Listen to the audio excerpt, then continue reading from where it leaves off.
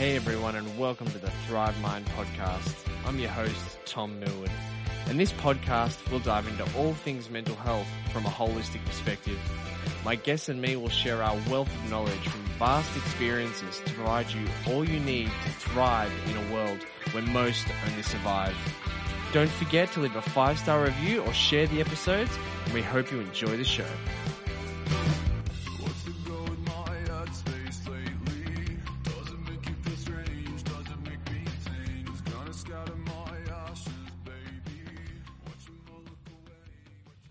Hey everybody, just a quick note before the podcast starts for you all. Thank you for joining us.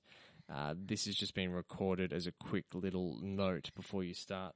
We had Marley Oki, who's with me right now. You want to say hi, Marley?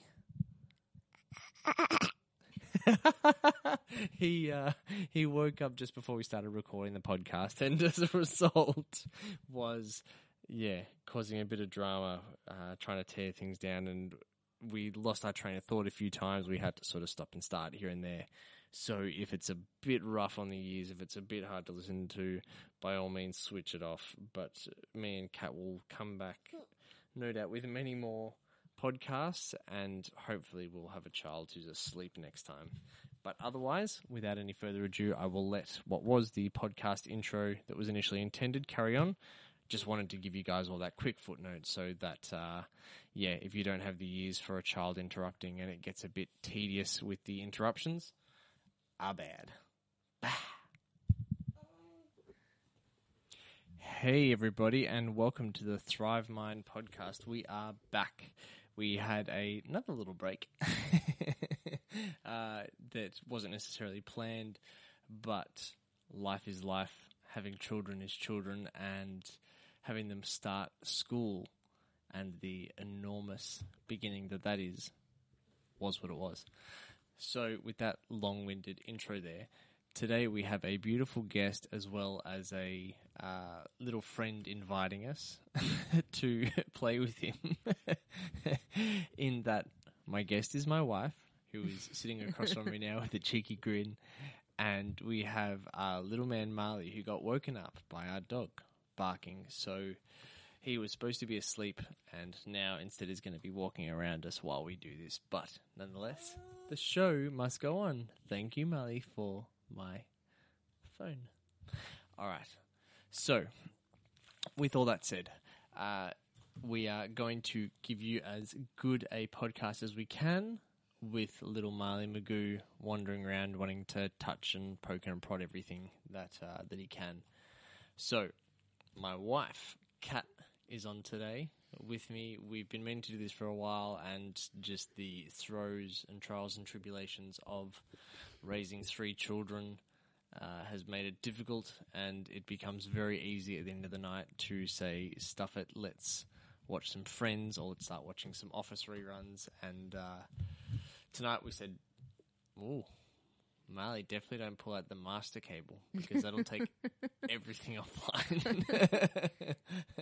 So with that said, again, apologies for any interruptions and any breaks in the discussion with this little man looking at what he can pull on.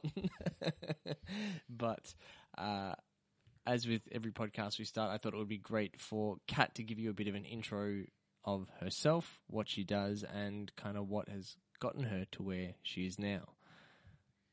Take it away, Katie. Hello.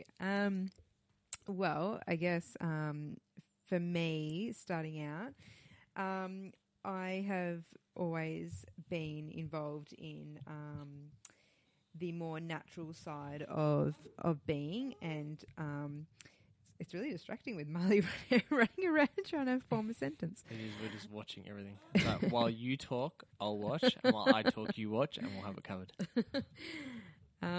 And so I always grew up with meditation and yoga and Chinese medicine. And so... which, just side stray, is probably a very important point to all of this, that you grew up within the Steiner stream of... Oh, dear. You grew up within the Steiner stream of learning in primary school. You went to visit the Brahma Kumaris as a kid, and everything that, went from there that no doubt you'll obviously explain, but that this stuff that, that we do now and all of our lifestyle isn't new for you. If anything, it's kind of a coming home to everything you did as a child. Yeah. So, we were always, like I said, very natural minded, organic food and, natural medicine. And, I started out in a state primary school, and then moved to, then moved to a Steiner school when I was in grade 1. Sorry if I laugh. Marley keeps trying to pull cables on Tom. So then I went into high school and moved away a little bit from the more natural side of things, and really, I suppose distracted would be the word I would use. And I decided that I was going to become a nurse. Before I decided I would become a nurse, I actually did my year 10 work experience at a Chinese medicine centre clinic, and I got the flu on the first day. So I went in and came down with the flu, and so that was basically the end of my work experience. I spent the next week in bed with the flu. And so I actually often think, I wonder if I had have done that week of work experience, whether my course of moving into nursing would have actually shifted, and I would have stuck with the more natural side of healing. But then once I hit high school, I decided to become a nurse, and Marley is trying to get my microphone. Marley, come sit next to me. And, you can say hi. And we almost need a video for this so that people can just see all of his movements throughout it. No doubt they'll be able to hear it as we go. Yes. And so I became a nurse and just became frustrated, I guess, within the nursing field, of the lack of naturally minded modalities that were able to be used, and I'd say allowed as well, because we were really restricted as nurses, even having natural, essential oils or things like that in patients' rooms for palliative care. And I guess I found it really frustrating. So I moved out of nursing and went into childcare, because caring for people and caring for kids is a big, important thing for me, and something I'm really passionate about. So moved into childcare, kinder, and did my certificate. And then that's when when we had the kids. So I stopped working in childcare because I physically couldn't anymore, because I was so unwell with being pregnant with the kids.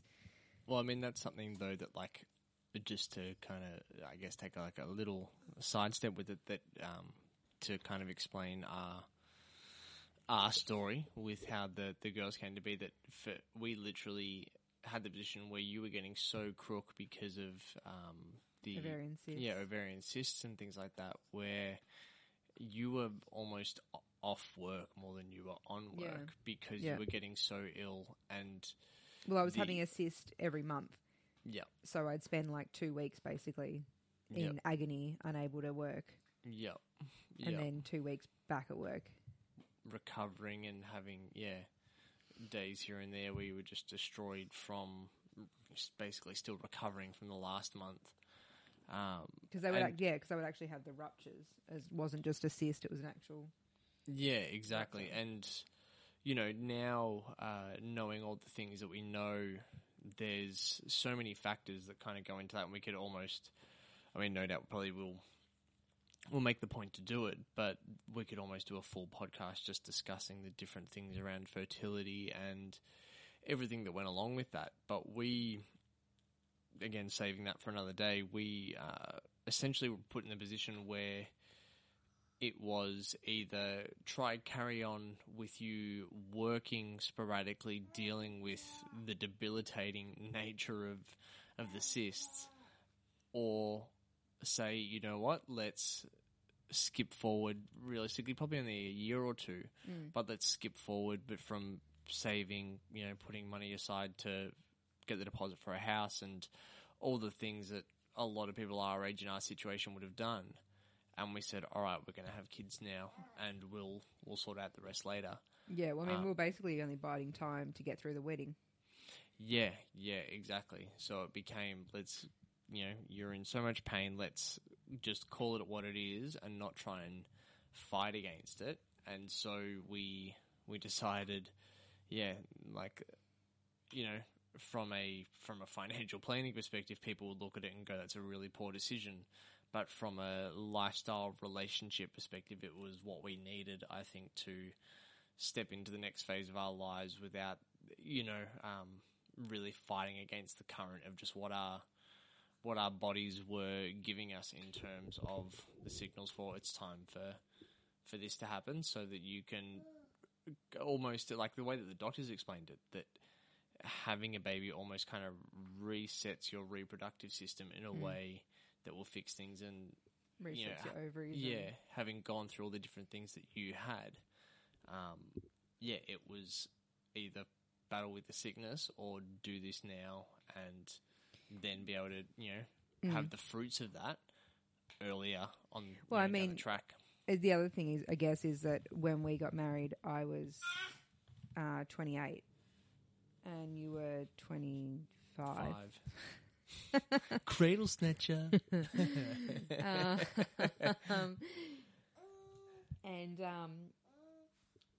you can watch it, Marnie. And I'd been told for many years that I may not even get pregnant.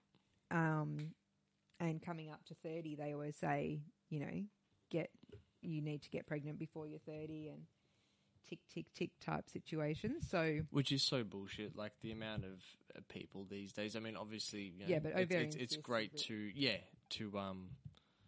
and again, this it's too deep a dive for what we want to go into in this podcast, but that the medical system is almost self-perpetuating in a way where women go on all these different chemicals and things that change hormones, which then as a result create these disturbances in their system. So then as a result, people say, well, you've got a ticking clock and you need to have kids soon because the disruptions that they don't say it, but the disruptions that they've caused because of those initial things for contraception or otherwise, everything that's has now led to, if you don't have kids now, you're going to have massive troubles down the line. Yeah. But then they've got the solution for that with everything that has come from there. So it's it's a shame that both women get put in a position where they have to take the contraceptives, which are so poor for their health in general, and then on top of that, they get the added repercussion of when the results of the negative effects of that come into play. They get told, hey, if you don't pop out a kid now, it's not going to happen. And so that pressure gets put on. And by no means does, I think, anybody regret if they have kids at a younger age or anything like that. But when you see that the pressure was put on you to do that and the way that it came out, it's definitely something that, we do our best to educate other people on. And if there's any way to change it, down the line, that we would for sure. Yeah, I mean, I think that for me, being told from about 13 that I'd need to be taking stuff just to deal with cysts and, and really bad period pain and things like that. So I was put on, I've tried pretty much every form of contraception, basically only because I was having so many problems with pain and cysts. So they were trying to regulate everything. But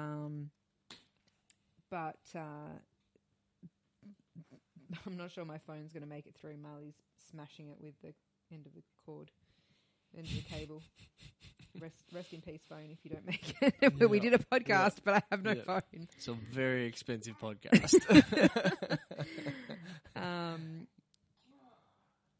So I think for us though, having kids, for me, being 29, that's not really.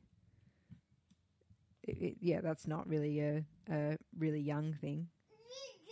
Yeah. I mean, by no means were we super young, but it's very, I guess, like, I guess it's more like, again, without going too far side with it, that your friend group, you do have quite a few people that have children at this age. There's no one that's within the realms of the people I grew up with who have kids. They're maybe just starting to, and our kids are smashing into primary school. Like, it's that difference in that, which again, it's not a problem. I think it's just that the thing that I notice is people have the sovereignty of choice taken away from them, where we get misinformed through childhood and adolescence, and we have this trust put in a system which is, then ultimately, betray us might seem a little bit,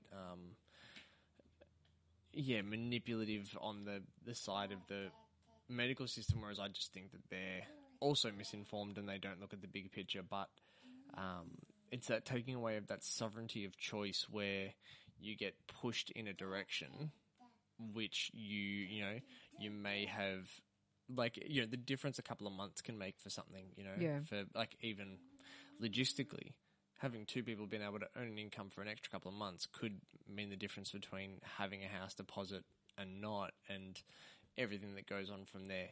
That being said, but I think there's a resourcefulness that that you have to step into, which I think is probably a part of really what we'll get into in the second half of this podcast. Yeah, which is where, regardless of the situation and circumstances you've had in the past or where you've come to, once you become aware of it, you can either sit and mope about it, or you can step up and go, "What am I going to do to make the most of this situation?" or get back on track with where I wanted to head in the first place, regardless of the circumstances that I now have. And in fact, I'm going to take them with me, on the ride. I think that if we hadn't have had the kids when we did, I mean, obviously, like I said, for me, it was probably a good age anyway. Just because you're a spring chicken. But with, with where the kids are now, and everything we've gone through and where we're at, starting our businesses and really taking off, if the kids weren't in primary school and we were just starting to have kids now, either we would have been on a completely different path, or we would have been starting our businesses and already be fully established before we have kids. Or we wouldn't have been starting them at all because we wouldn't have gone through the stuff we've already gone through. So everything happens for a reason. And that's probably one of the things that I'm probably, so grateful for. I told the story, I think, on one of the first podcasts that I did explaining my story, but for where I was at with the electrical apprenticeship, and obviously I started that before we'd had the girls, but that, standing there at one of my lowest points, but being able to hold dialer and have something that I wanted to have a better life for and with and everything. And, by no means is it like saying that you weren't that. Oh, cheers. But, but that it's fair to say, like, the weight of a child, is completely different to anything that you can ever explain. And they were very much a catalyst that, like, for, who knows, had we, not had children at that point and it didn't happen, or it came later or whatever, I could still be working just in as crap a state as, I was. And some people do. Like, there's the amount of stories that you hear where it's like someone was in that space for 5 years, 10 years, 20 years, and they go, I've literally spent, like, oh my goodness, Marley's getting very heated up too, yeah. Where people spend, 20 years just in a space going day to day on complete survival mode, just clocking in, clocking out, numbing themselves, and it's just rinse and repeat for that whole time. Yeah. Because they don't have something that that triggers the movement out of it, and that, you know, definitely I think came with the kids, and that's where the blessing was. I think that for some of the poor choices that we'd made, they were there to really help help to correct, you know, our path and really get us back to being in our truest self. And you know, kids, you know, if your kids don't make you more of an honest, truthful human being, by no means are you doing it wrong, but you're doing it wrong. You know? Yeah. Like, if they don't take away all the bullshit from you and make you realize what's important in life, then, yeah, I don't know what will. Which, yeah, I guess, again, after that sort of long-winded tangent that we've gone on describing all that stuff. It's not like us to get sidetracked and move. Yeah, no, hey. To bring it back to you, one thing, I'm not sure whether you know, are happy to sort of go into it a little bit or not. Well, but apparently I'm about to.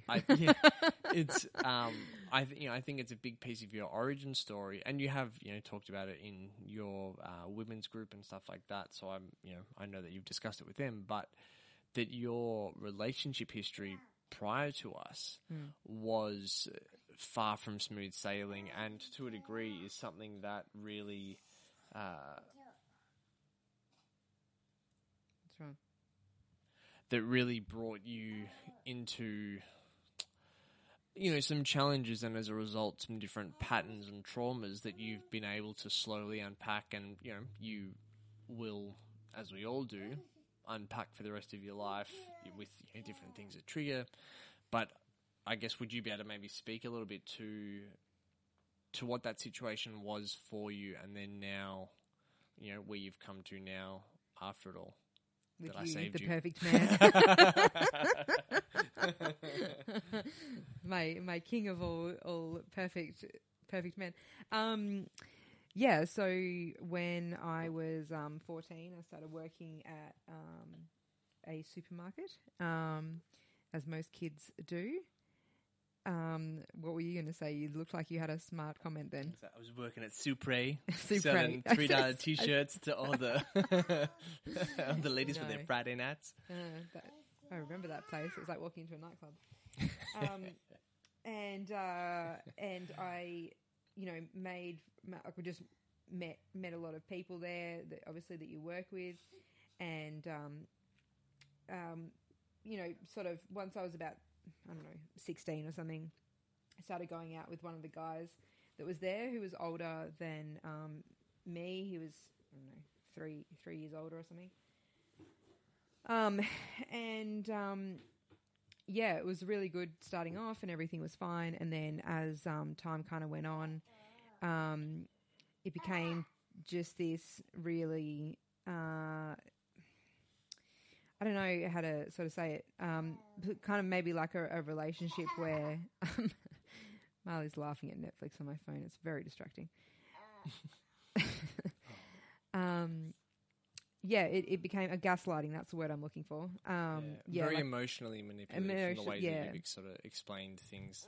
And again, not necessarily intentionally, but just from a state of fear and control that previous partner was, very much wanting to assert control over your relationship so that he felt safe. Yeah, and you know, I kind of couldn't see it, and because behind closed doors we were really great, and you know, got along really well, but as soon as there was other people around, you know, I was sort of belittled a lot, and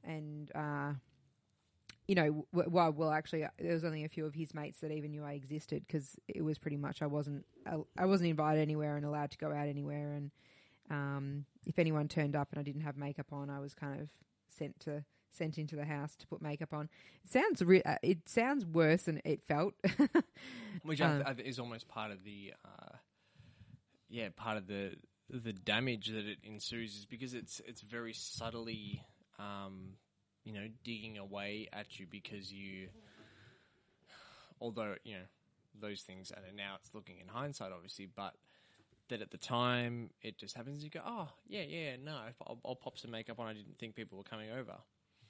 But what that actually does in your psyche and the subconscious patterns, is you start to think, oh, well, I'm not good enough if I don't have if said thing on, I'm not good enough to be around these people or those people. And so, your self-worth just slowly whittles away in this different way. And again, I think it's something to always point out that I don't, like, my personal belief is that I don't think that people are emotionally manipulative in a way that they ever really wish to cause harm to someone. I think they're always covering for their own fears, insecurities, things where they feel out of control, and they're just doing things to survive and to create some kind of control in their life, which sometimes the only way to do it is through just these, it's the, I can't remember what the saying is, the death by 1,000 something.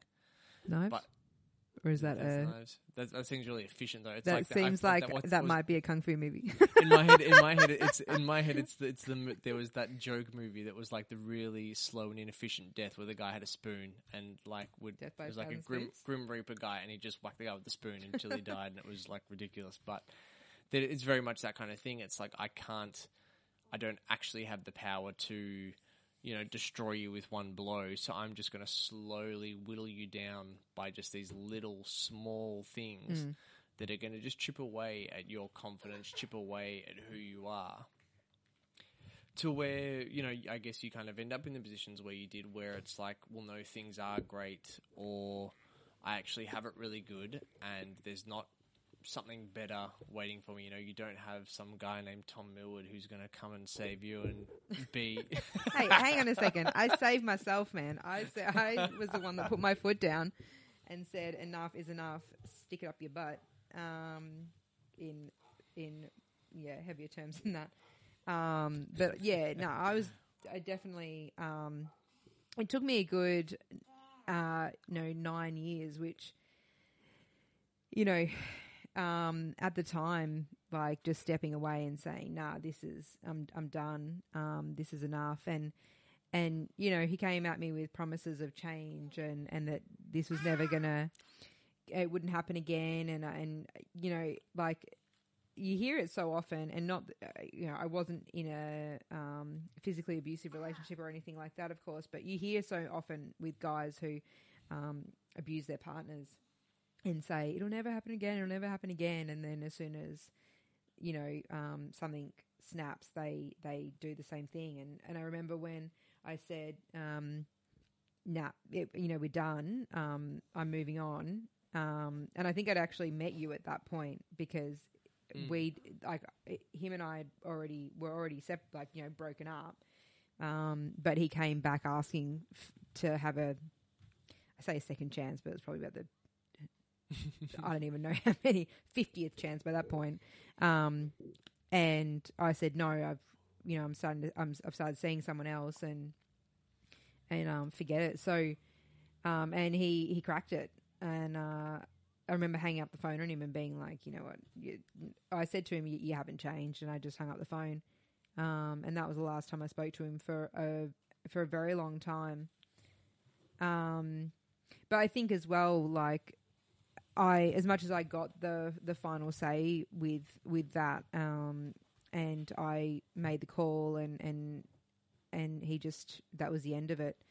I still had a lot of trauma to work through after that, which of course was when we started going out, and I had a lot of stuff that was going through my head with,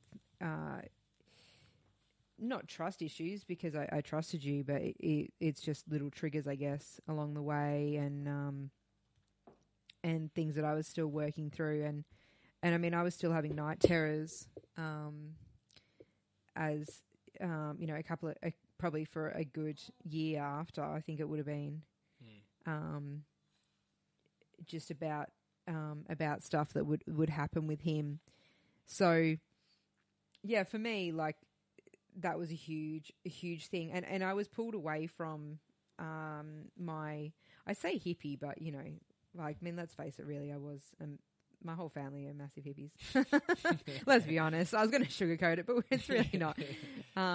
Which, I'm proud of. Like, that's not, we've got gypsy blood way back, and I don't think really much has changed. So, yeah, I was pulled away from that because I was basically told that it was ridiculous. It was stupid. I was not dressed in the way that he would want me to dress, and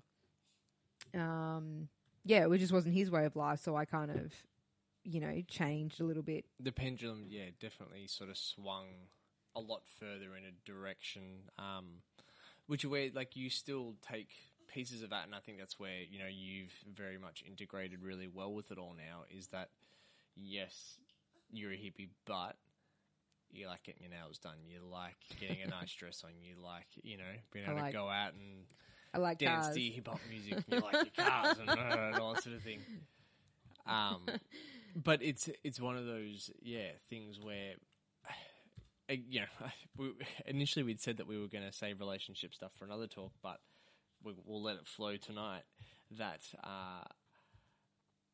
I guess for us the interesting thing in our relationship, and it's very funny now having sacred union become kind of the it thing, and this is not to throw shade on any of the people that are within the world of doing that, but we kind of hit that before I think it was even a thing and fashionable and necessarily named in that way, because we you were very strong-willed when we started dating. You were like, I'm not going to tolerate this, I'm not going to tolerate this, I'm not going to tolerate this.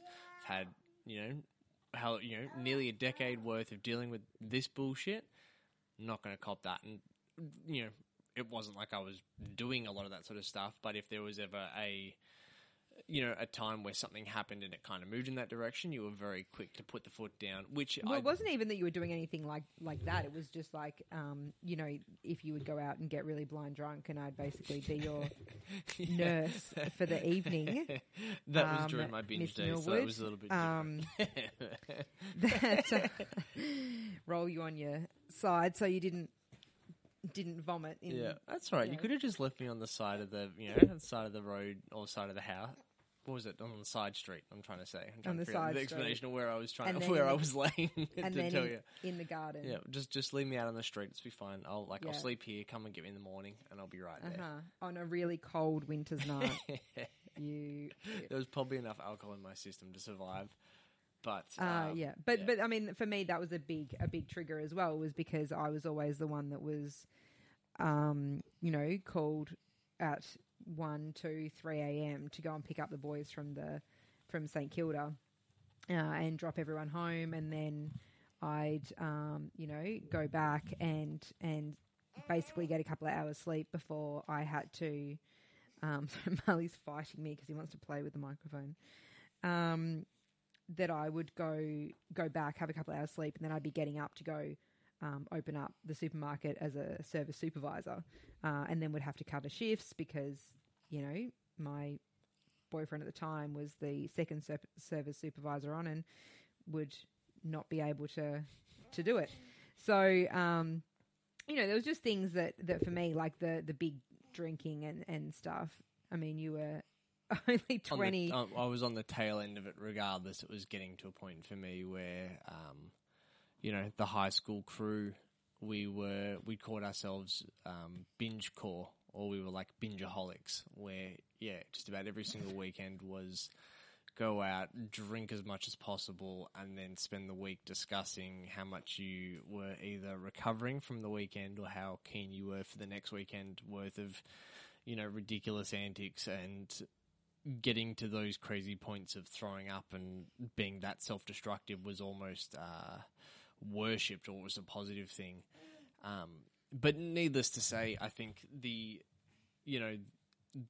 ground rules, not the ground rules, but the expectations that you had, were quite strong, and they came from a place of, hey, this relationship is the real deal for me.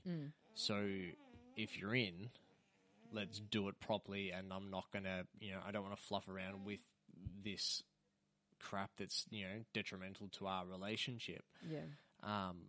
And very much I was the same where we've discussed it a million times, but where I was very much a lovesick puppy growing up and was always searching for that person to reciprocate that love, and I never found it. And then you came in and you were like, well, yeah, I caught that's exactly what I want. And I had to understand to a degree, which it didn't take long to, because it's not like I was completely out of control, but that, yeah, if we're going to do that, it means that there are some ground rules that we're going to go by, and you've got to be okay with me moving in within a week, and you've got to be okay with me leaving my clothes everywhere. It was not a week, as much as your brothers would say it was a week. No, it was but not a week. I think it's one of those things where, getting serious with it though, that we very early on saw that it wasn't about either of us personally, but it was for that greater third party, which was, the whole of the we. And that ever since, that's what has carried us on and through my breakdown, through, the fertility challenges that we had, all these things that have come up. It has always been looking at the greater picture of what we want in life, which is a life together, and to be able to look back in 50, 60, 70, 80, 90 years and be like, fuck, we had some hard times, but look at everything, at everything we've created with that. Look back in 90 years, so when I'm like 120? Yeah. Okay. Yeah.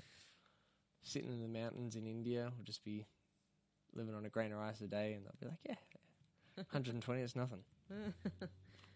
Yeah. But, I guess with that being said, to the point that we originally wanted to discuss on the podcast, that, through all the challenges that we've faced, through everything that's come up, we have always looked to heal and to not stay stagnant. And when, my initial breakdown came through, you very much stepped into a role of, we were in survival mode. There was a lot of different things that went on in the periphery when that happened that caused us to be like, okay, look, we've just got to make sure that we can get by for the next little bit. But I mean, even that lasted 3 or 4 months, and then we were like, we're getting to Bali, we're going to reset. Well, to be fair, when everything hit the fan, I think I went into total not panic mode, but my nursing brain even wasn't firing at that point. And normally when we have some kind of emergency or medical thing happen, my nursing brain kicks in at least, and I kind of go on autopilot with that. Whereas at this point, when everything happened, it was just so far out of this even believable world that, I think... Which I guess, just for reference for anybody, if they haven't heard the initial podcast, when was it? It would have been 2017, sort of started 2017. Yeah.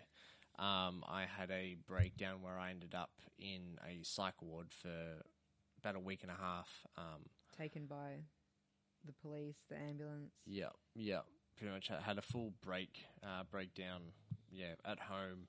And so as a result, had all of that happen, and then was very poorly managed from there to where I was misdiagnosed, poorly prescribed, and basically became both a zombie, but an energetic as fuck zombie, because the medication I was given was basically pepping me up to to the wazoo, where I couldn't keep myself still.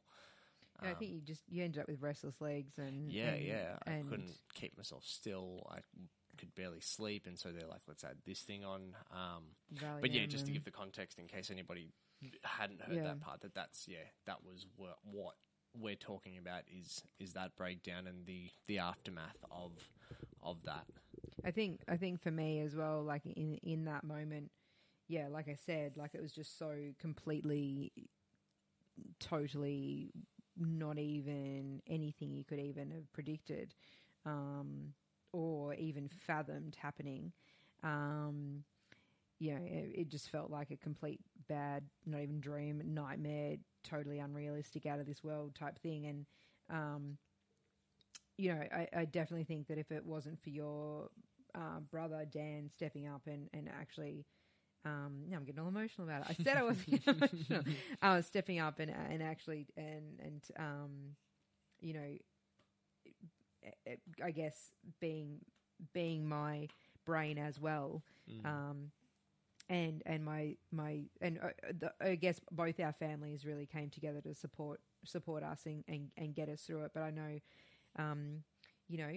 Dan had a mate who had gone through something similar, so he was able to really give me an insight into what we needed to do to get you better and get you out of the unit. So obviously for me, I'd never dealt with that side of things, and nursing, I'd never done any kind of psych nursing. So, it's a whole nother world of what you're dealing with, like having, now been in the position where you literally have, like, it's like the reality that you existed in just gets shattered, and you, like, I suppose to a degree where people talk about being with a narcissist or like a sociopath or someone where it's like you walk in, Christine Hassler explains it, where it's like you walk into a room wearing a red shirt and you walk out being like, I was completely wrong and it's blue. Yeah. It's like that, where you step into this situation of, I thought that the world was a certain way. I thought that the construct of me and my, everything was a certain way, and then it gets completely flipped upside down. But the thing I think, though, is that as much as we both hit that space of survival, it's like that little spark didn't... The true catalyst. Yeah, and it didn't... The spark didn't die in us to really, be our truest selves and to live a full, purposeful life, to not just live to make it to the next time you were going to have a nap or go to sleep. Well, in fairness, on all that medication, you were like that for a little while. Yeah, but that's what I mean. Like that, we had that happen, and then it was like, we're not going to carry on like this, and so that's right, Marley. Yeah, and so we ended up, recovering, I think, pretty well and pretty quickly. Well, I think the reason we recovered pretty well and pretty quickly was because we just weren't taking what we'd been handed as our path. And I think that's just sort of thinking about it now. I think that's something. Oh, Dada. Yes, Marley, that's right. I think that's something really true of us, is that whatever we've been handed, we're like, okay, so this is what we've been handed, and cool. So what are we making of it? And also how can we set this straight and move on to better from it? And I mean, I know, that's sort of, for me, always the way I've been in that, just reflecting on from when I was younger, that I was given, if I was ever given a certain set of circumstances or a situation, I would always be like, okay, so what are we doing? I never just sort of went, okay, well, that's my lot in life, and I'm going to deal with it. And also finding my voice in whatever the situation is. I know for me, I've never, and some people might call it having the last word, but that's one way you can. I may be stubborn, and I may want to have the last word. Don't say it. Don't say it. No.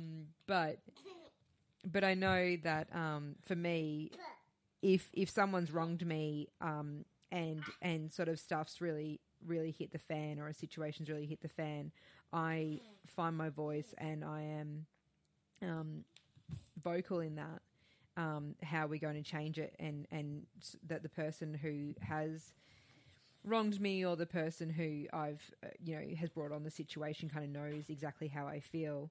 Same way with that relationship before. I confronted him. How many years later? Like 3 years later. Yeah, it was about something like that. And he didn't even realize how much of an ass he'd been. And admitted that me saying "see you later" had actually crushed him for about a year. So, which again goes to the point where I don't really believe that people are ever malintended. It's just that we all get caught up in our own shit, and we all get caught up in different falsities and different lies and so on. And it's about as yourself being able to take everything as neutral and a clean slate, and then make a decision from your own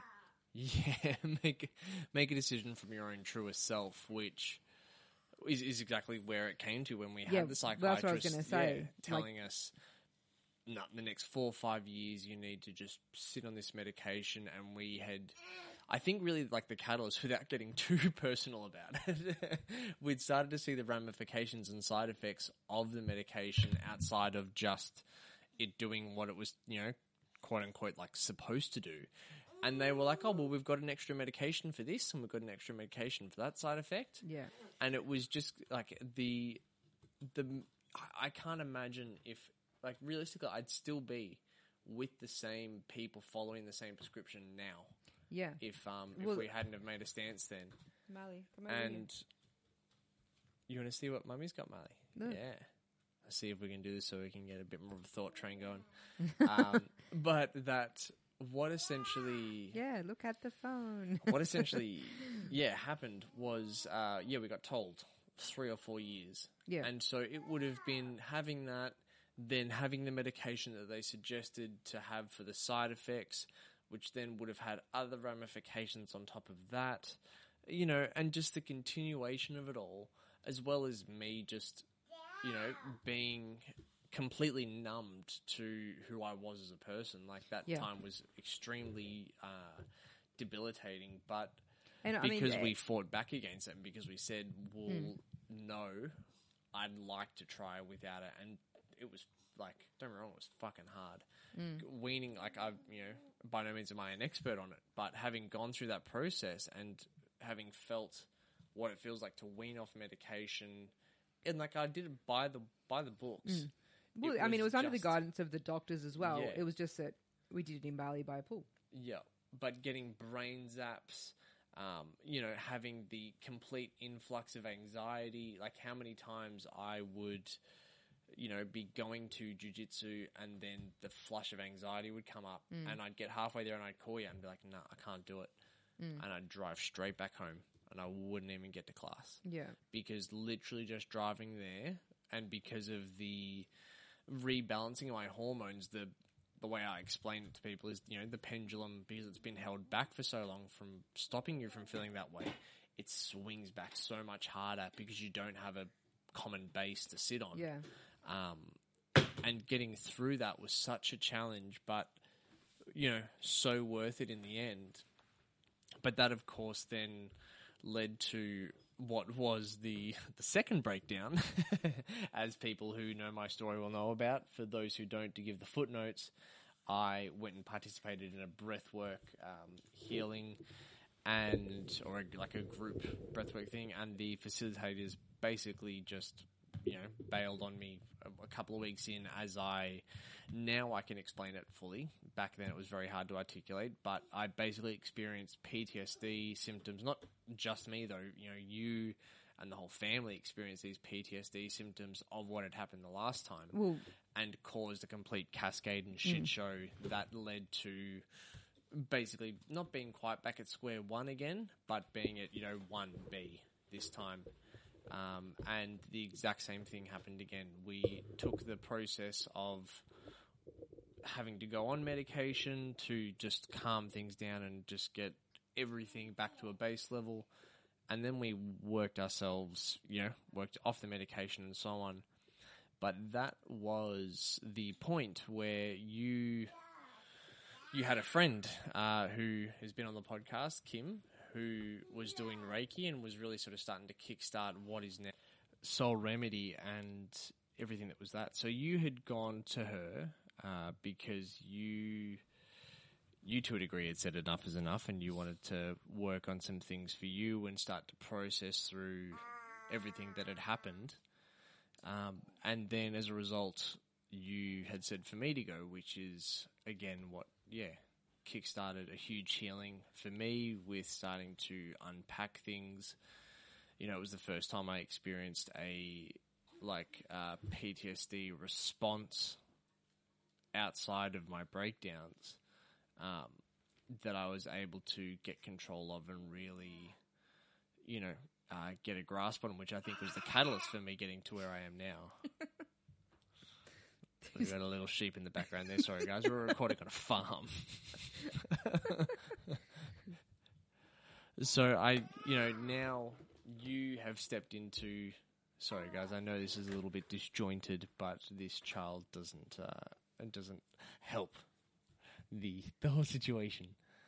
So, what we were trying to get through to was that through that, you and I did our Reiki 1 training together. Yeah. I've then gone on to do my level 2 and masters with Kim, and you was it about a month ago did your Reiki 2 with me, and so now, as a result, and especially now because the girls are at school. It was more than a month ago, actually. Yeah. You're able to both offer Reiki, but because the kids are at school, you have time to offer it. So, I'd love for you to, I guess, explain a bit about Reiki for you and what it meant and what it's been for you to now, why you want to be able to share it with other people. Yeah, well, for me, Reiki has always been, sort of around and part of growing up and part of our lifestyle, I guess. And so it was very natural for me once because obviously I went to school with Kim, and so I knew I'd been following what she was up to, and once I decided to go and see her, I think everything kind of clicked in for me that what she was doing, it really spoke to me. And, I think as is with you, get my words out, as usually is with Reiki, you tend to go for your own self-healing, which then turns into, I'm really passionate about this and I'd like to be able to, I know for me it was, help my kids to heal and calm. And at the end of the night, I know that was one of the things we discussed when we did our Reiki 1 was that we'd be able to go home and Reiki the kids to sleep. Oh, we were delusional. But it's the same as Bruce Almighty. You can do anything you want, but there's 3 things you can't. And one of them is you can't change free will. And the kids have the free will to crack the shits all they want. And not sleep. And so for me, I guess it's just naturally progressed into wanting to be, wanting to dive into the Reiki world and actually, I guess bring the healing to others that it gave to me, in such a short time. Of seeing Kim, there was massive changes. I know you noticed massive changes as well. So yeah, that for me, that's why I moved into Reiki, and I've just met so many beautiful people through the Reiki world, that again, just basically, solidifies as to why we are in what we are in, why we're doing what we're doing, because it's just a beautiful community, and bringing Reiki to others also brings them into the Reiki world and Reiki community, and it's a beautiful healing space. So Yeah. It was actually amazing. Just, I guess, discussing a bit more on what it was like when you started to go have Reiki, and that taking that time for you, giving the space to really unpack things. Like, it's not a shot on psychologists or that world, but that. Excuse us for one moment. Marley is climbing the bookshelf. oh my. Apologies for that. We are back with our little man. Loves to climb on everything possible and will climb bookshelves. He climbs, but he... Beds, couches, Yeah. doors. Yep, beds, everything. Bunk beds. He's made his way 3/4 of the way up. Anyway, back to where we were. And that... you actually having the space to unpack, because sometimes with psychologists and things like that, I find that because of the restrictions they have, they can't talk about certain subjects. You feel a bit off talking to them, and you don't feel like you can really express yourself fully. And don't get me wrong, if you get a great psychologist, and you can do that, but you've got to find a great psychologist, and you're finding it within the constrictions that they have. Whereas going to see someone like Kim, it's like you can just let rip with whatever you're feeling, whatever's going on, and especially, because you throwing books now, throwing books now. Because for you live in the world of energetics, and you've grown up within that more Eastern way of understanding the world. The translation of what had happened to you and what was going on for you at an interpersonal level could really be looked at, and then to sort of take it, I guess, a step further, you could actually deal with it rather than just talking about it and kind of going, here's how we can cope with that. It was, how are we actually going to move through that? And, it's something that I kind of want to give the space and time of a full podcast on to really discuss how Reiki works and things. But I think that giving your body the space to feel safe to really release a lot of that trauma that was stored in your body and process it in such a safe space as what Reiki provides was the catalyst to then free up the ability for you to go back to living in your truth, to living with some vitality, and to really step back into thriving, as opposed to, as I always talk about, like being in survival, where because there's that trauma, because you don't feel safe to complete the trauma process and the adaptive process of completing the cycle when you have a traumatic situation arise. Because you hadn't had the chance to complete that, you were stuck in this constricted way of being. And the second that you got given that space, it was like, it just clicked. Yeah. I think because, like you said, when you're stuck in that space, and I think I'd been stuck in that space for a long time, going from crappy relationship to then being in a great relationship but still processing stuff, then pregnancy issues, and then moving on to onto the breakdown.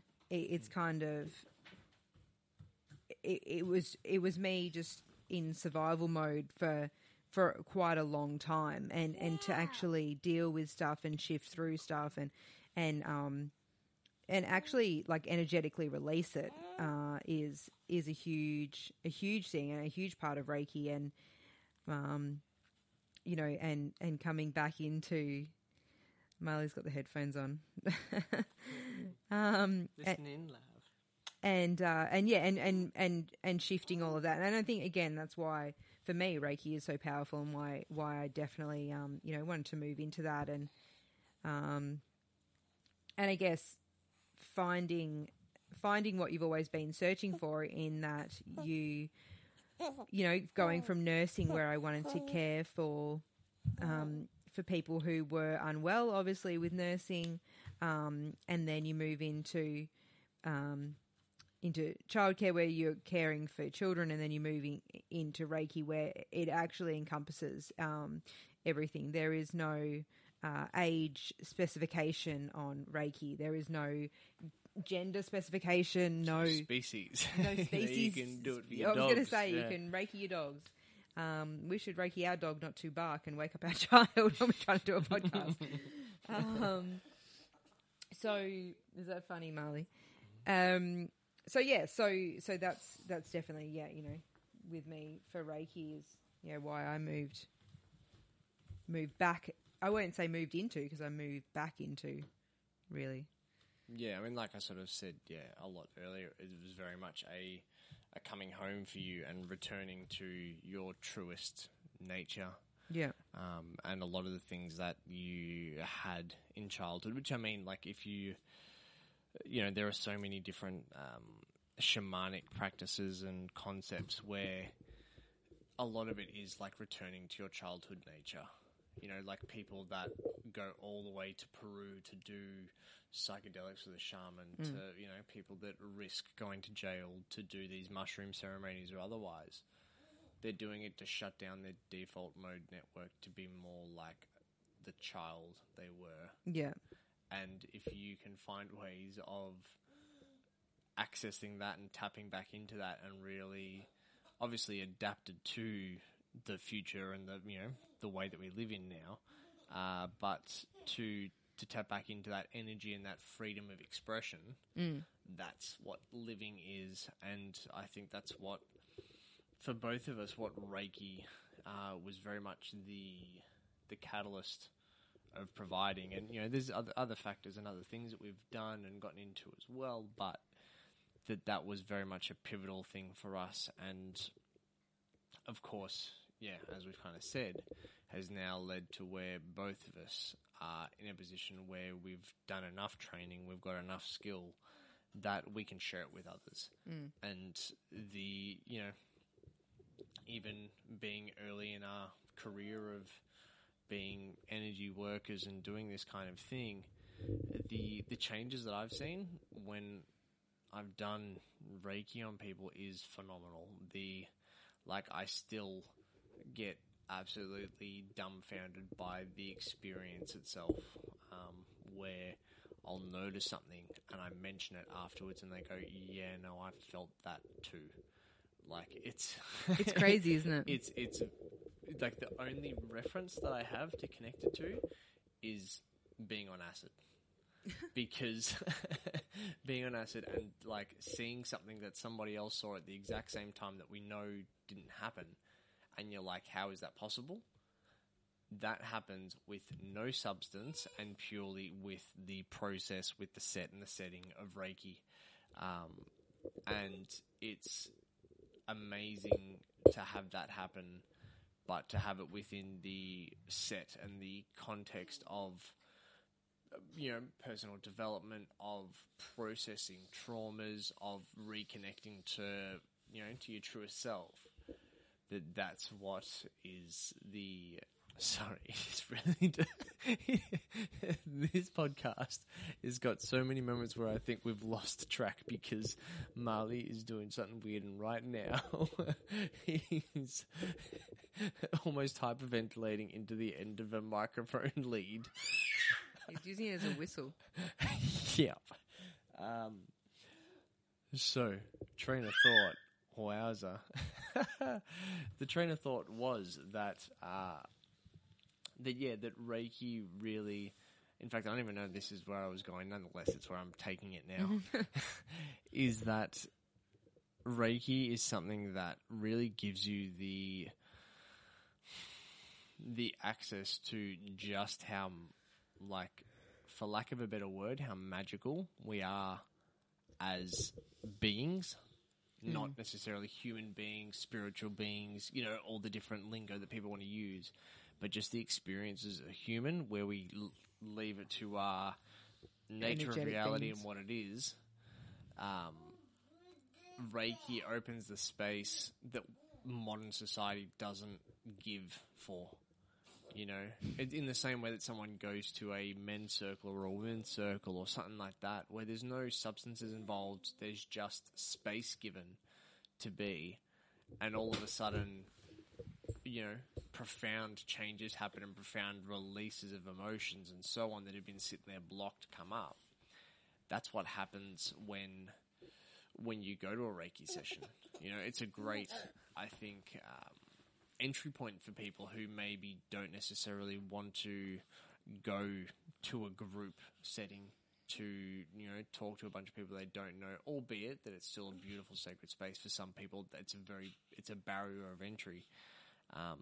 And that's where, you know, a big thing I hope for is to be able to bridge that gap for people who even have a barrier of entry with Reiki, with a one-on-one session, to be able to, I think at that point where all that's really left to overcome is either their fear of what will come up or the lack of belief in, you know, in something that has kind of, to a degree, you know, without saying this in a way that sounds harsh or otherwise, has, you know, been overtaken a great deal by people who have very poor language skills, and as a result use a lot of language that can just get dismissed as woo. You know, when you don't have the ability to even just, you know, back up parts of what you're explaining with science, you know, I think you lose so many people, and that's what I, especially for me, hope that I can achieve with my knowledge and understanding of the science behind what's actually going on during a Reiki session. That you almost pulled the whole microphone over.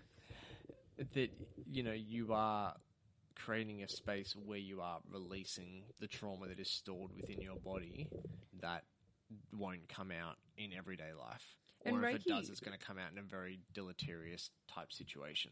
And as well, I think with Reiki is that you're not sitting in there and you're trying to talk to somebody, you know, and bring stuff up over, you know, 6, 10, 12 sessions, and you might by the end of it finally get to the core of what's going on. I feel like with Reiki, because there is a little bit of talking, but it's not only talking. Like you are healing your own body, and what comes up needs to come, you know, comes up, but it's a very calm and peaceful, quiet way to heal your body. It's not a real, you know, bring everything up and dredge all this stuff up while you're talking and have, you know, have these emotional breakdowns and come out of your session with tears and, you know, looking like you know, like, you know what I mean? Like you're not, it's a very, and I think that's what made me, you know, encourage you to go, was that it's a very, it's the gentle art. That's the word I was looking for. A very gentle and peaceful way to heal yourself, heal your energetic body, heal your spiritual body, heal, you know, your soul, and you're not ending up with these huge PTSD type responses. It's just a very calm and loving way to move through your trauma. Yeah. Or just, you know, just to give you a lift in general. You don't have to be trying to work through significant trauma to have Reiki. Yeah. Any kind of dis-ease is perfect for, or just because you want to have a nice, peaceful experience. Yeah. It's,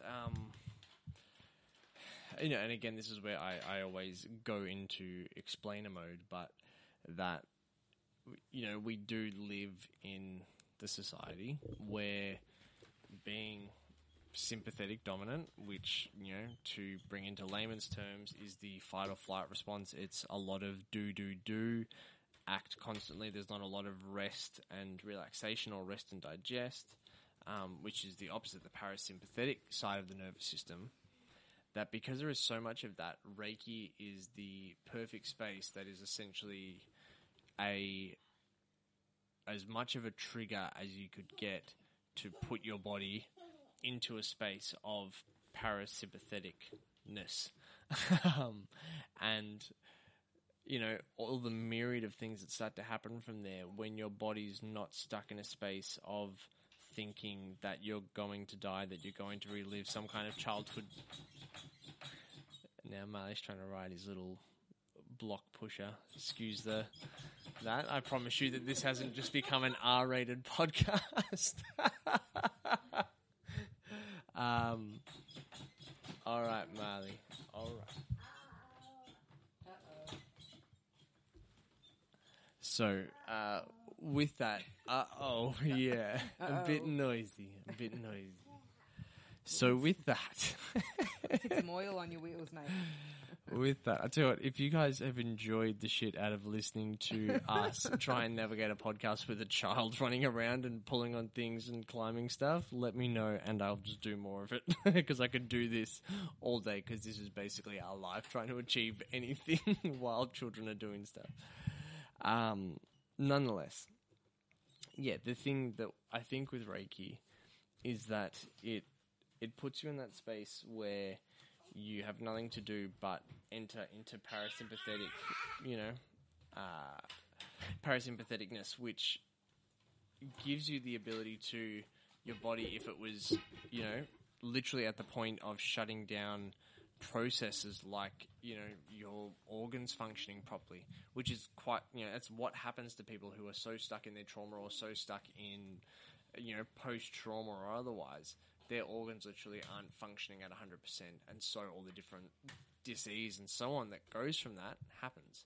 So to have something that can help get you back into the other side is unbelievable.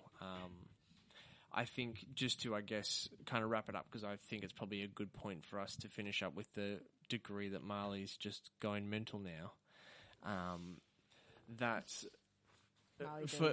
for everything that our journey has had go on, for everything, from your history to our history together,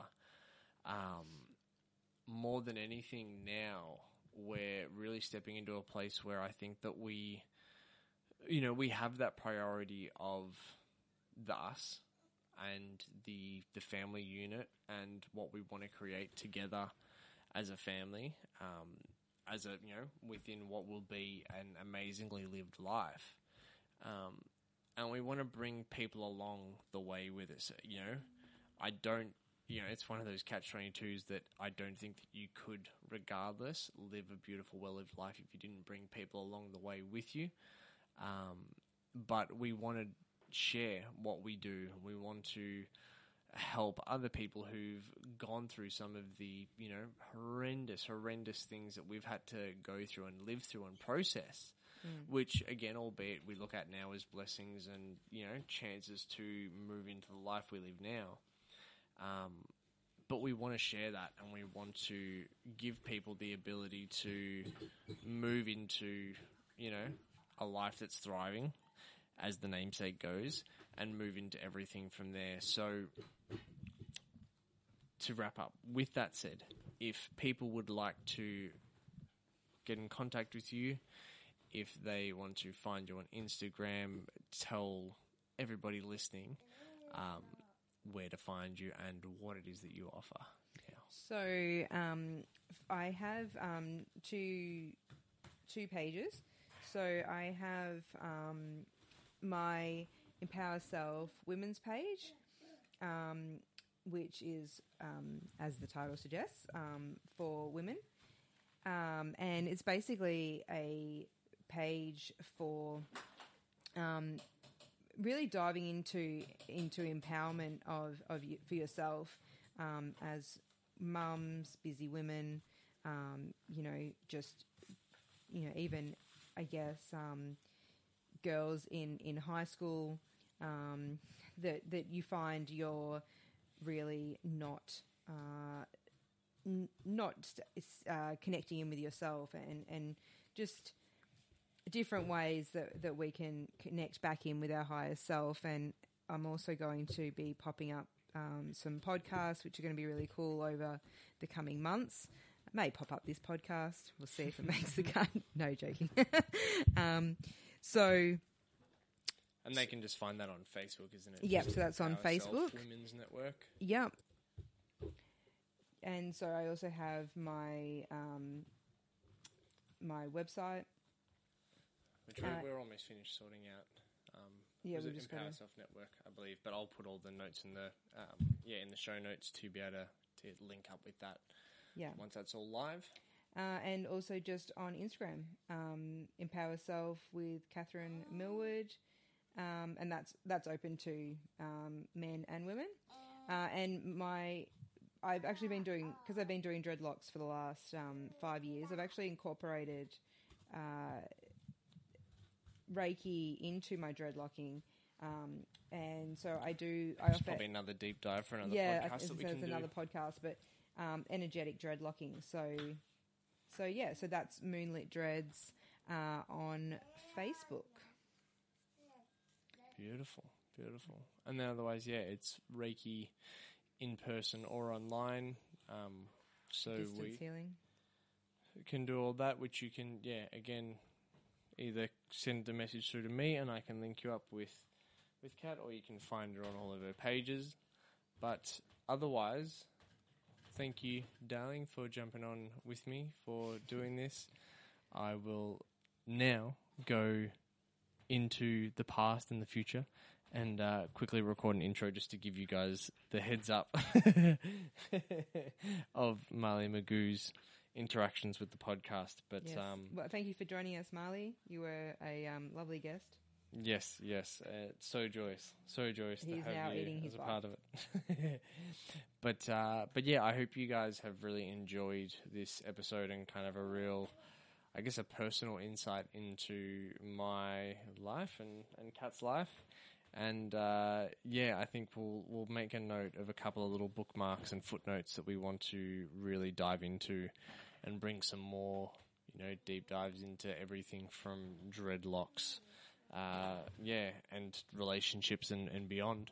Yeah. So thank you all very much for listening to the Thrive Mind podcast. If you want to catch me, it's at t.ommillwood on Instagram.